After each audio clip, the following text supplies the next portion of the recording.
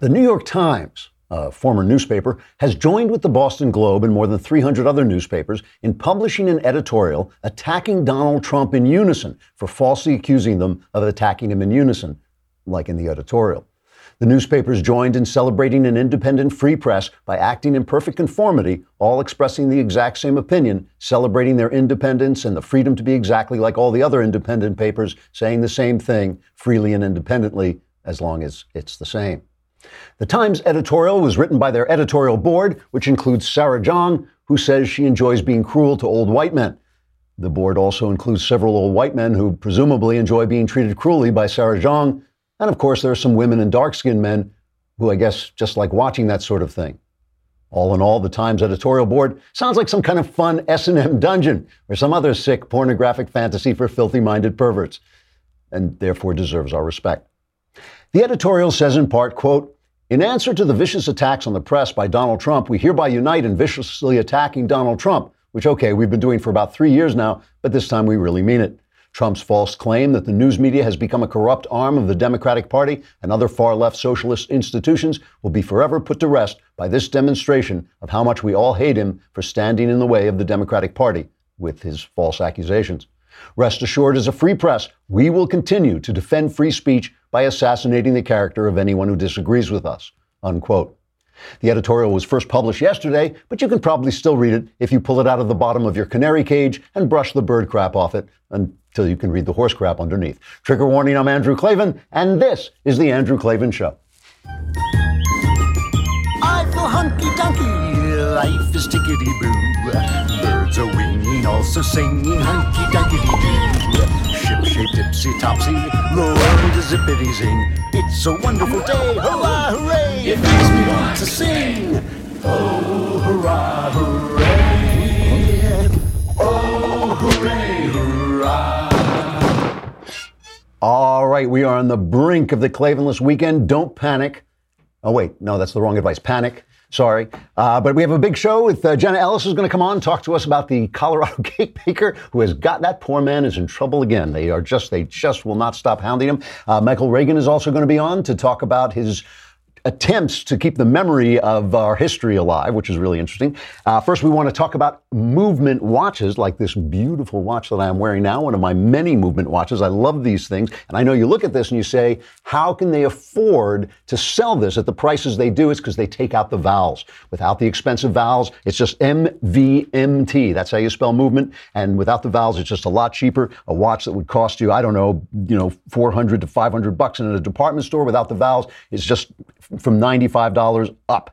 This company has grown like crazy, and now with almost 2 million watches sold in 160 plus countries, they continue to revolutionize fashion in the belief that style shouldn't break the bank. They've also expanded to sunglasses and fashion-forward bracelets for ladies, and they just believe in looking good and keeping it simple without the vowels. That's all important. Get 15% off today with free shipping and free returns by going to movement.com/Andrew. That's MVMT, right? See why movement keeps growing. Check out their expanding collection. Go to movement.com/Andrew. Movement without the vowels. MVMT. Join the movement, or the movement, whatever, however you're supposed to say it.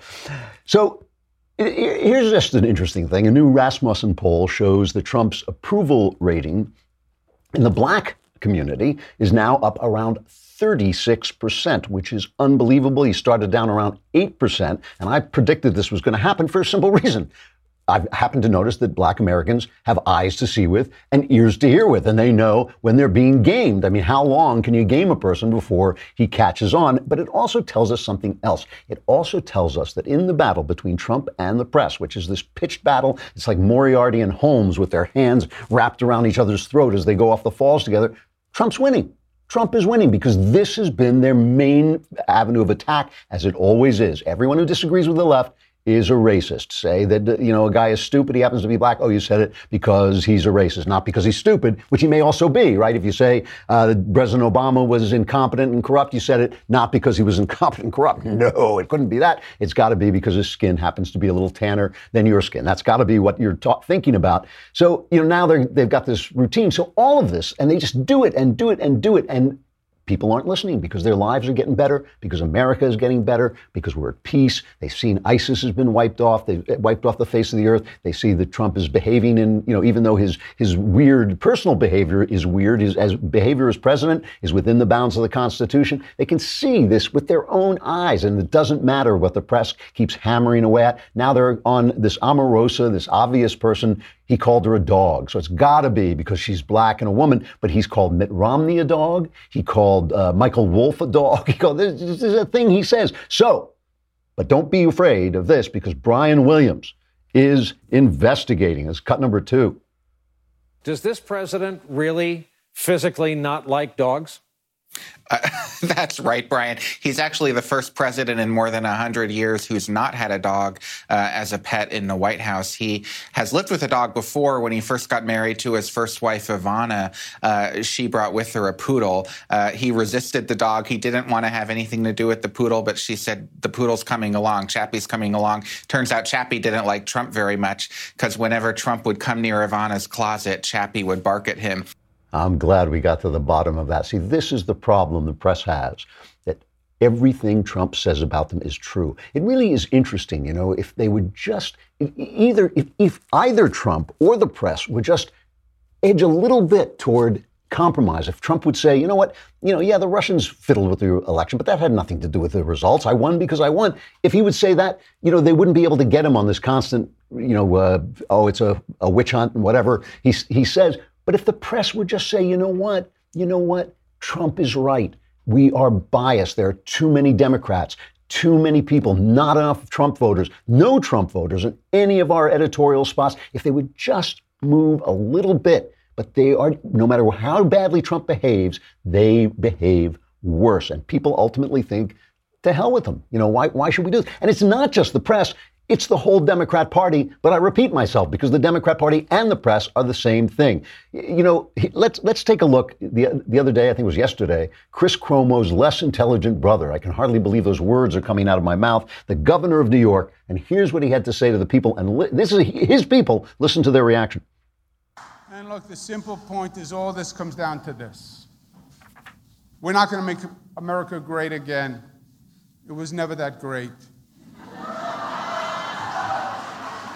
We have not reached greatness. We will reach greatness when every American is fully engaged. We will reach greatness when discrimination and stereotyping against women, 51% of our population, is gone, and every woman's full potential is realized and unleashed, and every woman is making her full contribution. When that happens, this nation is going to be taken even higher because we have not yet fully liberated the women in this country. So let me get this straight. We're the first constitutional republic in our time. All the others are imitations. We won 2 world wars and the Cold War, setting all of the world free. Not a single person who is politically free does not owe a debt to the United States of America. But the problem is our women are living in the Handmaid's Tale. You see them on the street with those flying nun hats and all the red things and being forced to bear other people's children. You see this in front of you, except you don't, except it's all in his imagination. But he is not the only one on the left. Karl Rove has a piece in the Journal today. He says New Jersey Senator Cory Booker declared that we are at a time where injustice has grown to be normal in our country. Elizabeth Warren says, the hard truth about our criminal justice system is it's racist. I mean, all the way front to back. And as Rove points out, this doesn't speak well of former attorneys general Eric Holder and Loretta Lynch, who made the justice system the way it is today. They had 8 years to change it. It's not Donald Trump's justice system. It's still theirs. California Senator Kamala Harris joined the assault, telling Netroots that our criminal justice system has failed, besides vowing not to be shut up by opponents of identity politics. Ms. Harris unconsciously took a swipe at President Obama's record, saying we have an economy that is at work for those at the very top, but not for those doing the hardest. God, life in America is awful, according to these people. Alexandria Ocasio-Cortez, the Democratic socialist who became the left's overnight sensation, told Netroots that immigration and customs enforcement, these law enforcement officers, has repeatedly, systematically, and violently committed human rights abuses. This is the way the Democrats talk about America. This is the way they talk about America. No matter what Donald Trump is doing, no matter what they say, no matter what tape they come up with, they're worse. They're worse than he is. They cannot come up with a charge. They hate the country. They keep telling us they hate the country. And listen to who won the primaries yesterday. Listen to the Democrats who won the primary yesterday. This is diversity. Diversity is our strength. You know that. Diversity is our strength. Here's a diverse group of people. There's Randy Bryce, who is an admitted drunk driver. He's going to try and get the seat of Paul Ryan, the House Speaker. In Minnesota, Keith Ellison won his nomination for Attorney General while denying accusations that he abused a former girlfriend. Democrat Archie Parnell in South Carolina admitted to beating his wife decades ago, and he won a congressional primary. In Vermont, the Democrat running for the governor of Vermont is, let me see if I've got her. Yeah, I do. Christine Hallquist. Here's Don Lemon. I don't know what to call. He's a guy who dresses up as a girl, so I guess that makes him a transgender something. Here's his interview with Don Lemon. Do you see this as a victory for all transgender Americans, all Americans? Yes, I do see it as a victory for all of Americans.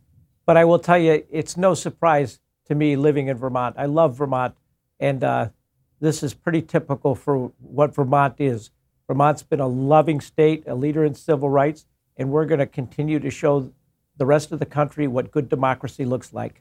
Good democracy looks like a guy in a skirt. I mean, it's like a Monty Python routine. And by the way, it's not attacking people who have gender dysphoria, who have problems with this, but really, I mean, that's what good democracy looks like. I mean, it does look like Monty Python. All right, never mind. But here's a tip for all of you guys in skirts and not skirts. Dollar Shave Club is the way to go while you're shaving. I have used it for years. I have been a member of Dollar Shave Club since long before I had a podcast here or they were sponsors because I think they're terrific. And as you can see, I have a lot of real estate that needs shaving. I mean, I could use one of those push lawnmowers they used to use, but instead I go to Dollar Shave Club because they have everything you need to look, feel, and smell your best. And recently I've been using all the other stuff they bring, that, you know, the pre-shave and the post-shave, and it's addictive because it really does make you feel good. And it's essentially those razors are the key thing. They're just great razors sent right to your door once a month. You just stock the box with whatever you want, and there it comes to your door. And right now you can get ready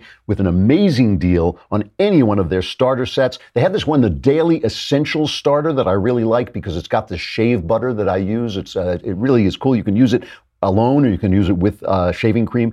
Head over to dollarshaveclub.com/Klavan to pick your own DSC starter set for just $5. And after your starter set, products ship at the regular price. That's dollarshaveclub.com/Klavan, dollarshaveclub.com/Klavan. You can look at yourself in the mirror and say, how do you spell Klavan? It's Klavan.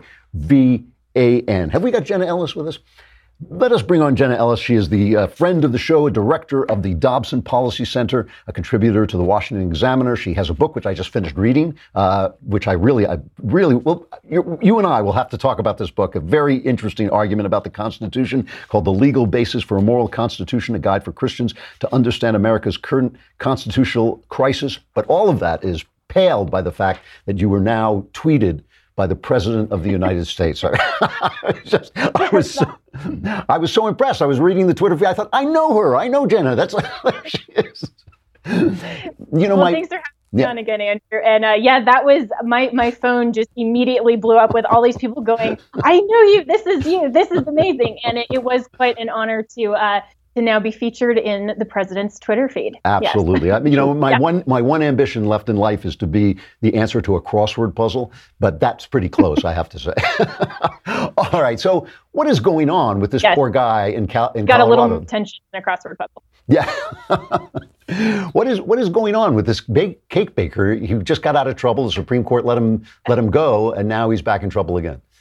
Yeah, this is just a relentless attack on religious liberty by the state of Colorado. And what's going on is that, of course, everyone's familiar with the Masterpiece Cake Shop opinion that was handed down by the Supreme Court that strongly condemned the very same commission for showing overt hostility and animus against religious freedom, and Jack the cake baker for refusing to create a custom cake on the basis of his sincerely held religious beliefs. And so what's happened now is that he's back in front of the exact same commission, which found probable cause that he discriminated this time against a Colorado attorney who is a self-proclaimed transgender, who on the very same day, is this a coincidence? I don't think so. The very same day that the Supreme Court agreed to take up the Masterpiece Cake Shop case, called Masterpiece and asked for a blue exterior, pink interior cake that was specifically intended to celebrate his transition from male to female.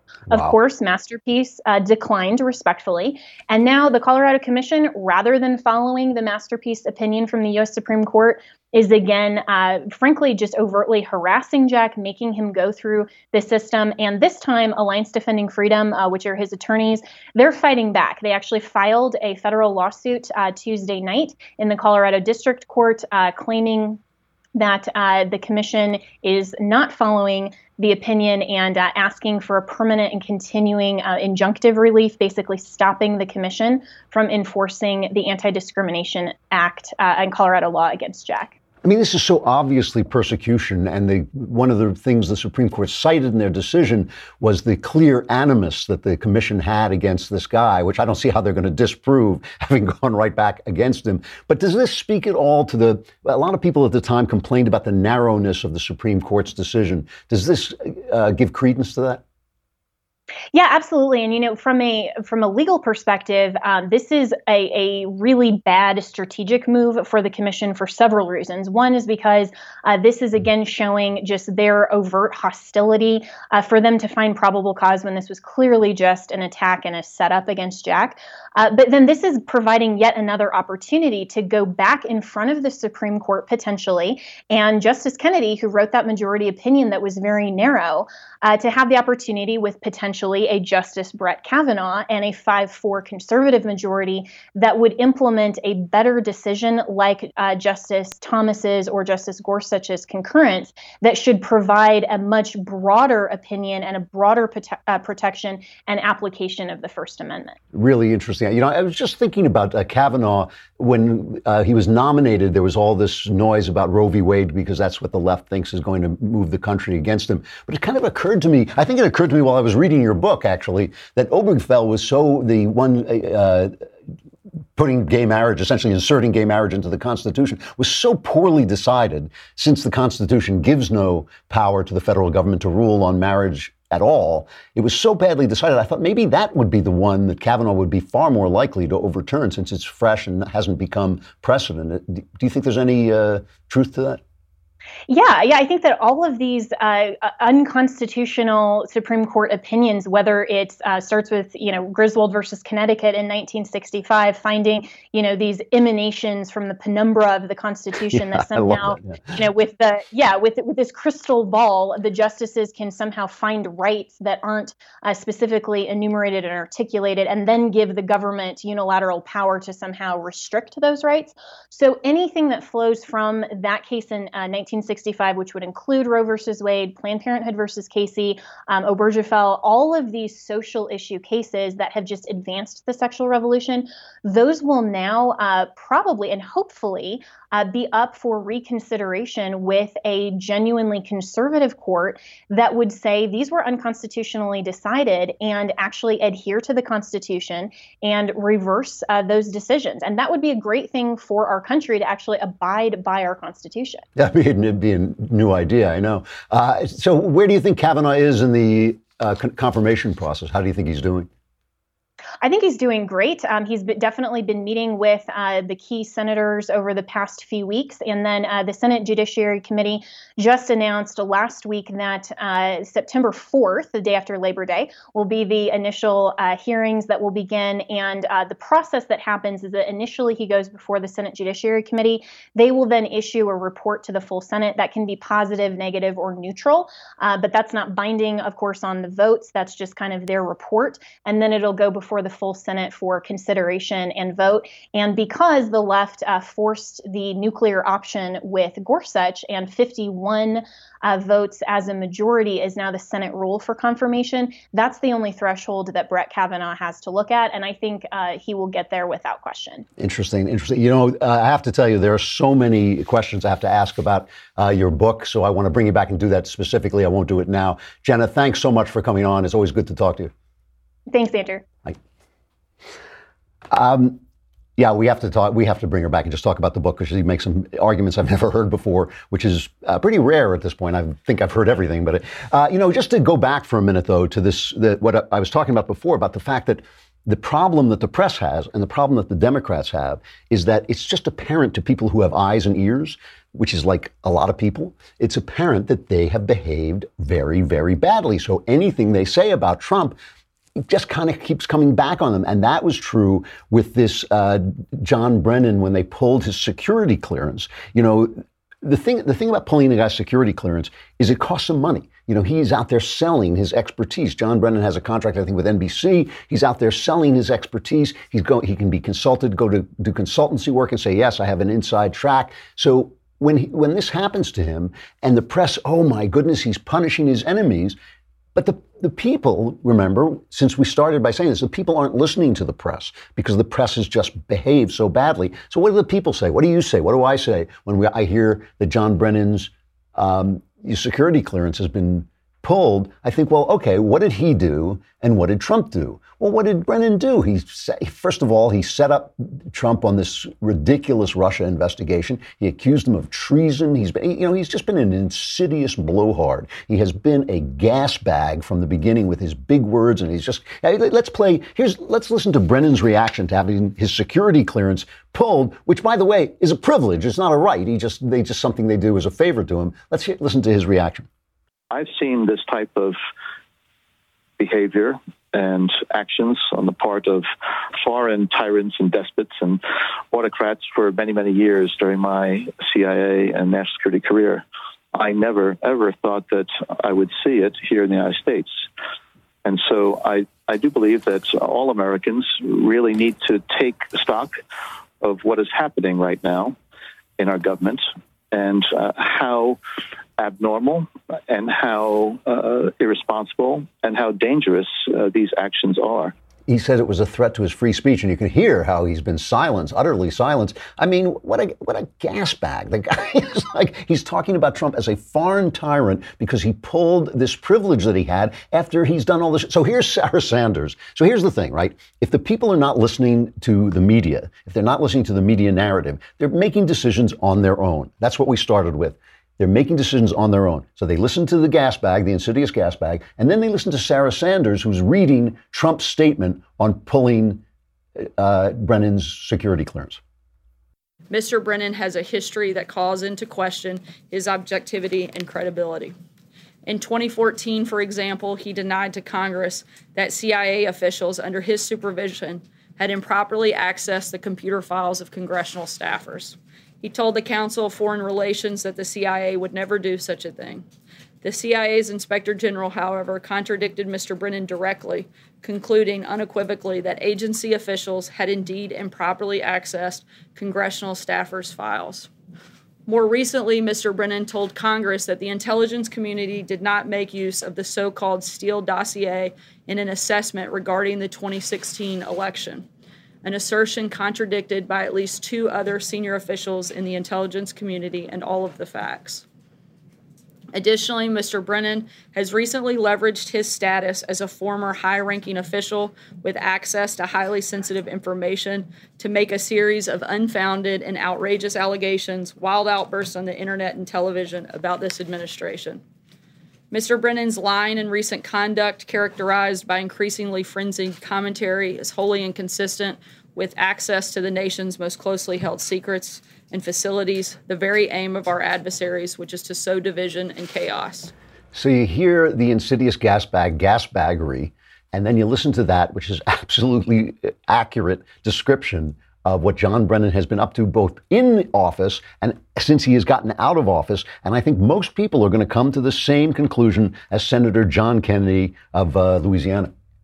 I think most Americans look at our national intelligence experts as being above politics. Mr. Brennan has demonstrated that that's not the case. He's been totally political. I think I called him a butthead, and I meant it. I think he's given the national intelligence community a bad name. I love this guy. I love John Kennedy. He will say anything. Anyway, this is the problem to have. Why the press is losing. Why I think the Democrats are losing a lot more than maybe the polls show, because they have just behaved badly, and they have behaved badly for a longer time than Donald Trump. Hey, it's almost, speaking of people who behave badly, Michael Knowles is going to be on The Conversation Tuesday, August 21st, 5:30 p.m. Eastern, 2:30 p.m. Pacific. Knowles will answer your questions, moderated by our lovely host, Elisha Krauss, who makes dealing with Knowles look almost effortless, almost. The Q&A will stream live on YouTube and Facebook for everyone to watch, but only subscribers can ask Knowles questions over at thedailywire.com. So you should subscribe. You can be in the mailbag. We had a good mailbag yesterday, and we'll have another one next week. All your problems solved.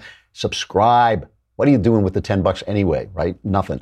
All right, Michael Reagan is, of course, the son of President Ronald Reagan and the president of the Reagan Legacy Foundation. The foundation just recently opened its Walkway to Victory, a World War II memorial in France. And Michael joined me to talk about that and a lot more. Here he is. Michael Reagan, thanks so much for being here. I appreciate it. Great to be here. Thank you very much for having me. So you've always been a very clear-headed viewer of politics. But before I talk about the present, I think I want to talk about the past, because you're doing a lot of work with the Reagan Legacy Foundation based around World War II. Have I got that right? Yeah, World War II. Actually, I got out of radio in 2009. Okay. Really to carry on the legacy of my father and do what I could to lift him up worldwide, if you will. And we started the Legacy Foundation as a way to raise money, scholarships, if you will, money for the men and women who serve aboard the USS Ronald Reagan. Got it. And we started that way back when.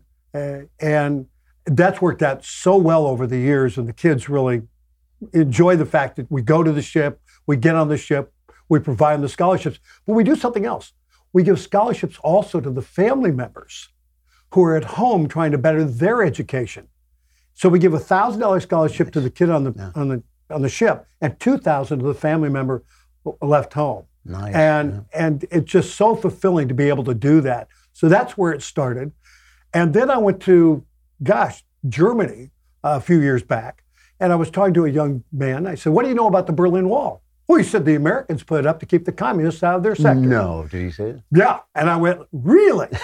And I walked around. There was nothing about Ronald Reagan in Berlin at all. Nothing. So I started working with the Mauer Museum, Checkpoint Charlie Museum. And just as they were doing the 20th anniversary of the fall of the wall, we opened up a Ronald Reagan exhibit there at the Mauer Museum in Berlin. And it's right over Checkpoint Charlie. And a few years ago, after browbeating the German government forever, they allowed us to put a plaque in the ground to commemorate the speech in 1987. So we have that in the ground, which is great. We worked with the Poles to have a statue of my father and Pope John Paul in Gdansk, Poland. And then a few years ago, I was going to go to Normandy. And I was playing golf with a 28-year-old young man. And I told him, I said, "I'm going to France tomorrow." "Why?" "Well, I'm going out to Normandy on Sunday. I've been asked to raise the American flag at the American Cemetery in Normandy on Sunday." And he said to me, "Why is there an American cemetery at Normandy?" Ow, I'm so sorry. And I said to him, I said, "Did you think D-Day was the day your report card came home?" And by the end of the round, I figured out he's the normal. And he is the normal. Yeah. The kids still believe, what they believe about America and Germany. They probably do believe, well, you put it up to keep the communists out of your sector. They don't know why there was a Second World War, who fought in the Second World War, who died in the Second World War. So we began to work with Normandy. And that has been just so wonderful, what we've been able to do in Normandy over the last few years. We built a Ronald Reagan Center at St. Mary-Église, Normandy, France. First town freed by America on D-Day, 4 a.m. in the morning. You got the 101st, 82nd Airborne, the 505, all of them there. And then we made another agreement with them just this last year to start doing a Walkway to Victory. And people could go online, walkwaytovictory.com, and purchase a brick to honor a veteran of World War II, fought in the European theater. And we lay the bricks all through the area there of the museum at Normandy, France. It's just wonderful. We just played the first 300 break. Does it ever bother you when you think of the fact that Ronald Reagan freed so many people? And I won't say he did it single-handedly, of course not, but he had a vision that other people around him did not have. I remember, he said, we're going to win the Cold War.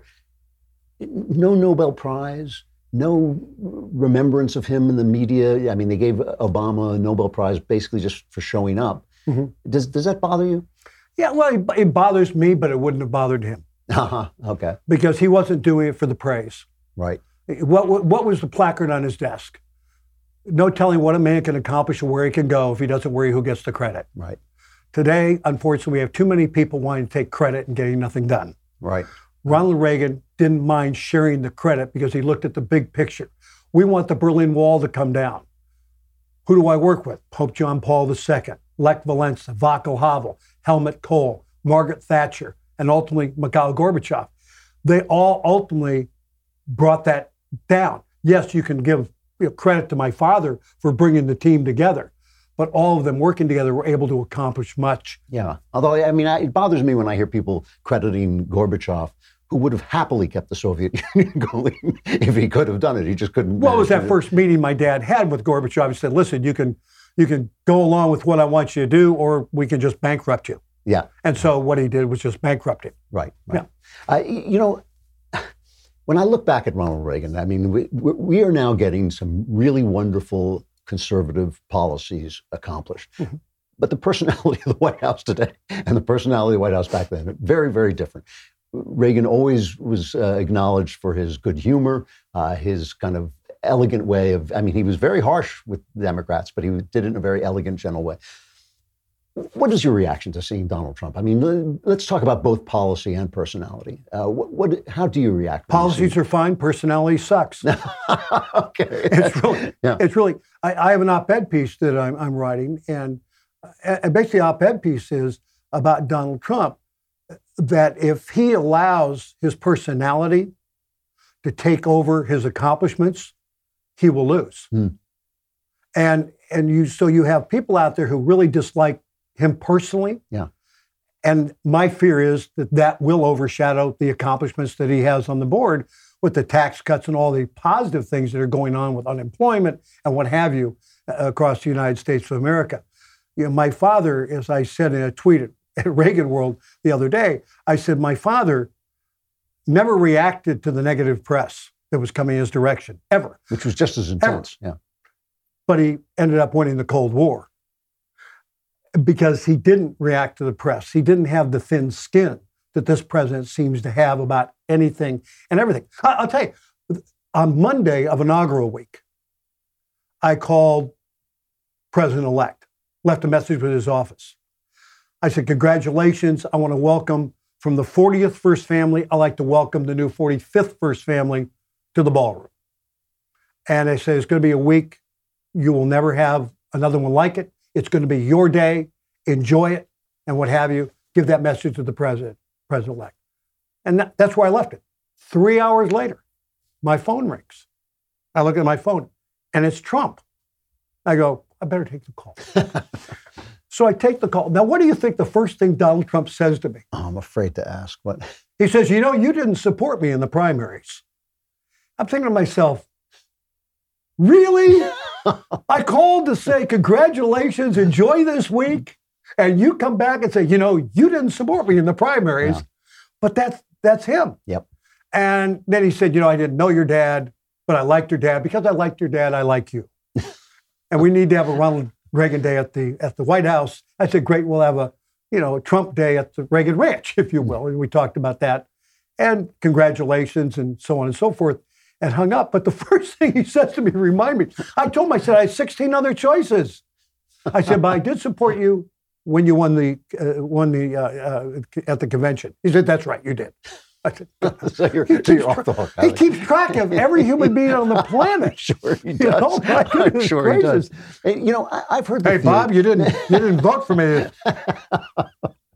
I've heard the theory that after your father got elected, the press, it's not in a conspiracy sense, but just in an emotional sense, decided that things had gotten away from them and they never wanted this to happen again. And if you chart the bias of the press, which today is almost absurd, I mean, the bias, the left-wing bias of the press is now beyond anything I've ever seen. And it was always biased to the left, but now it's just insane. Do you think that maybe there is a reason why it took a Donald Trump to get elected, that maybe someone as elegant, as soft-spoken as your father would have been up against a worse... But remember, Ronald Reagan was not a politician either. Mm-hmm. Yeah. He was a citizen politician, but he wasn't a politician. Right. So it's the angst against politicians getting, absolutely nothing done, right, if you will, that you have the angst. And so it's to see a fresh face, if you will. And the fact that, let's be honest, Donald Trump was lucky. He was running against Hillary Clinton. Yeah. I mean, I don't even think Bill voted for Hillary Clinton. So come on. That's right. I mean, it was the luckiest. Talk about draw poker. Oh boy, I got an ace on this one. I'm running against Hillary. And so it was kind of a weird election in that way. But there's a lot of media out there today, left and right. And I will tell you, my father got together with Tip O'Neill at the White House. I don't think you'd do that today. I don't think a Republican can invite like a Tip O'Neill to the White House and put together a package of any sorts and not catch hell from everybody. And I say this, I think today Ronald Reagan would have a hard time getting nominated by the Republican Party. And I think John F. Kennedy would be a hard time getting nominated by the Democrat Party. Yeah. Kennedy would be too conservative. Reagan would be too liberal. You think Reagan would be too liberal for today's Republican? Yeah, I think he would be too liberal. Well, I go back because what happens today, what you did in the past, no matter what you did later, is held against you in the court of public opinion. Governor raised taxes. Governor signed an abortion bill. Yeah. Now, he gave the money back after he got more money in the coffers in California, but you never hear that side of it. Right. And he went back and said, I've changed my mind on abortion. Right. So, but again, he did sign an abortion bill. He also, back in 1986, gave you Simpson-Mazzoli. Right. So how would Ronald Reagan, do today within the Republican Party? And I think it would be very tough for him. I think if he got through the process, he'd win. But it's hard to get through the process anymore, as it would be for John F. Kennedy. Pro-tax cuts, pro-business, pro-military. Yeah. That guy would never see the light of day in the Democrat Party. His speeches sound like a Republican speech. When you go back and look at Kennedy's speeches, they sound like a Republican. Yeah, but you did Ronald Reagan, go back and listen to his speeches when he was a Democrat. Right. He was a conservative Democrat. He just changed over to become a conservative Republican. He was still the conservative. When you look, if you could chart an imaginary course for the country for the next 10 years, say, and everything goes right, what would you like to see happen? What I would like to see happen, what I like to see happen is I'd like to see an immigration bill. Yeah. Before anything else, I'd like to see an immigration bill because until that's solved, you're going to have problems in the United States of America. You're just going to have problems truly in the United States of America. I would like to see education taken away from Washington, just like my dad tried to, but couldn't when he was elected. I think the educational system in America is creating socialists, not conservatives. That's why Young America's Foundation, who I speak for and do things for, and we'll be doing it in a couple of weeks again, is so important on the conservative side of the equation. The education system, if we don't fix the education system, we're not going to fix America. Just not going to happen. Yeah. And we've got to come to realize, why is Chicago like Chicago? Why are there so many killings? Because back in the 1960s, I said to Don Lemon one night on CNN, I said, the problem you guys have is you think the history of the country started this morning when you got out of bed. I know, it's totally true. I said, you go back to the 60s. What did we do in the 60s? We told husbands, if you want your wife who just gave birth to your baby to get welfare, you have to get out of the house. So we chased the husbands out of the house. Babies were born with no fathers in the home. Right. What is a gang? It's a family. Yep. If you destroy the family on that side, they're going to find a family on that side. And the family becomes the Crips, the Bloods, MS-13, whatever the family is. But we refuse to look at the past to learn from it. We keep on putting Band-Aids on this side of it, and it never gets any better. And that's really sad. So that brings us back to where we started. You're setting up a walk of victory so people understand what World War II is. You set up something at Checkpoint Charlie so people understand. What are you trying to teach people with these things? What do you want them to learn from the what past? I want them to learn is what the history of this country really is. Why they speak English, not German. Right. Okay. Yeah. Who these people were? These people that flew in and parachuted into that area of the world, into France, back on D-Day. What they were trying to accomplish. 17, 18-year-old kids were doing this, and they ended up saving the world. And we're not teaching this in school. We don't teach it in school. We don't teach what they did at all. We don't lift up America. One thing that upset my father more than anything else, and we used to talk about this, when Americans went overseas and pointed fingers back at America and blamed us for anything. He said, no one should blame America for anything. If it wasn't for America, where would the world be? Yeah. And we need more leaders like this that quit blaming America, but lifting up America. Dad talked about the shining city on a hill. We need to be talking about that shining city on the hill and why it's a shining city. Yeah. And start looking at the good side of America. What's it say on his gravesite? In all men there is good. Ronald Reagan looked for the good in all men. We're not looking for the good today because we don't get ratings looking for good. We get ratings looking for bad. Yeah. We need to start looking for good. We want to talk about Ronald Reagan and lift up Ronald Reagan, then start looking for the good. Michael Reagan, thank you very much for coming on. I appreciate it. Good to be with you.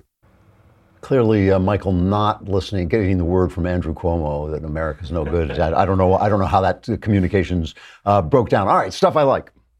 From movies that are so obscure to various bits of literature, he likes his heroes to be tough. Actual cannibal Shia LaBeouf. Shapiro talks about stuff he hates. Knowles has glasses made of dinner plates. If you don't approve, then take a hike.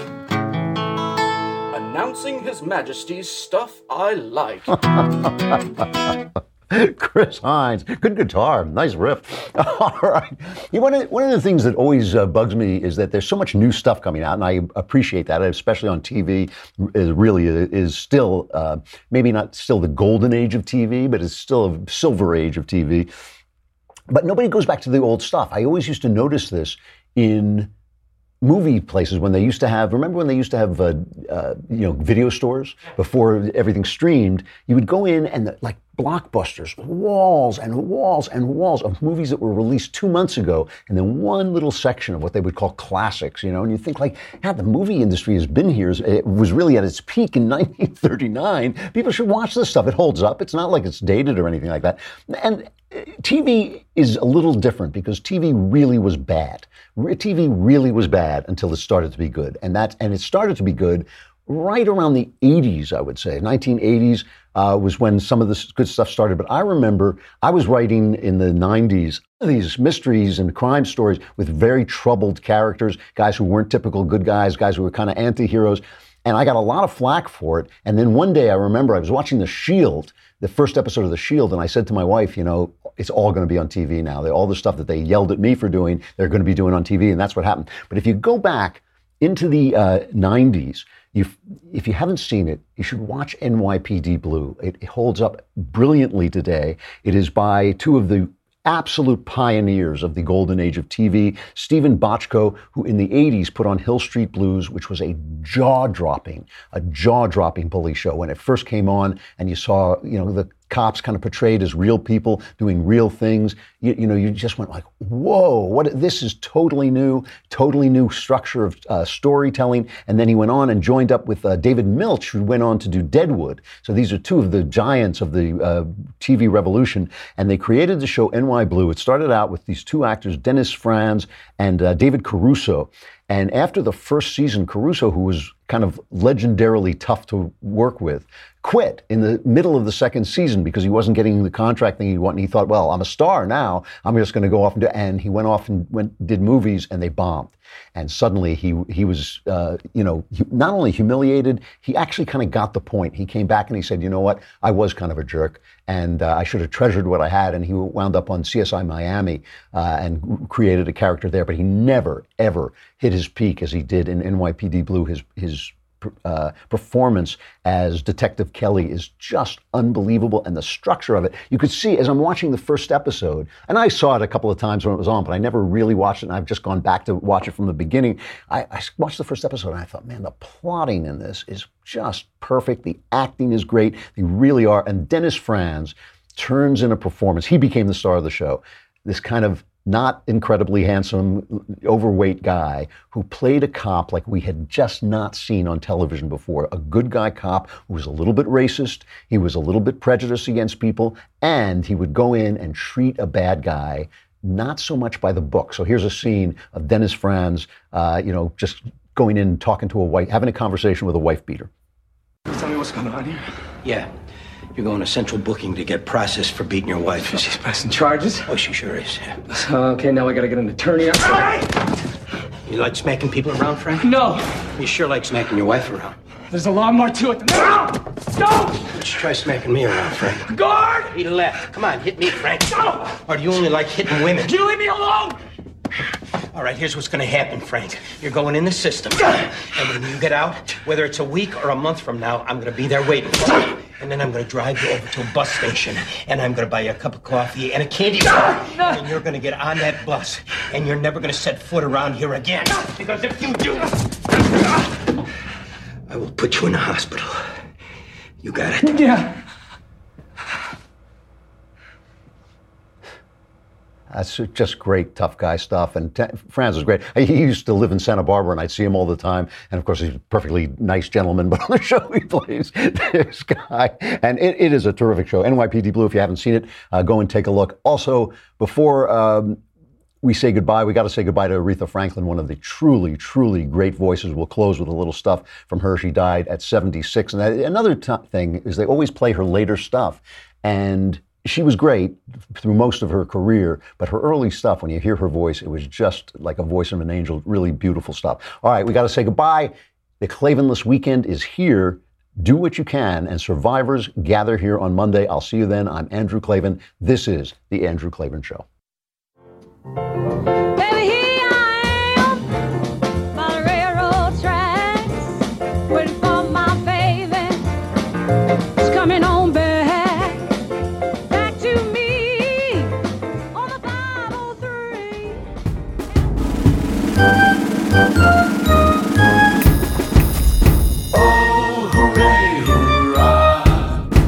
The Andrew Klavan Show is produced by Robert Sterling. Executive producer, Jeremy Boring. Senior producer, Jonathan Hay. Our supervising producer is Mathis Glover. And our technical producer is Austin Stevens. Edited by Emily Jai. Audio is mixed by Mike Cormina. Hair and makeup is by Jesua Alvera. The Andrew Klavan Show is a Daily Wire Forward Publishing production. Copyright Forward Publishing 2018.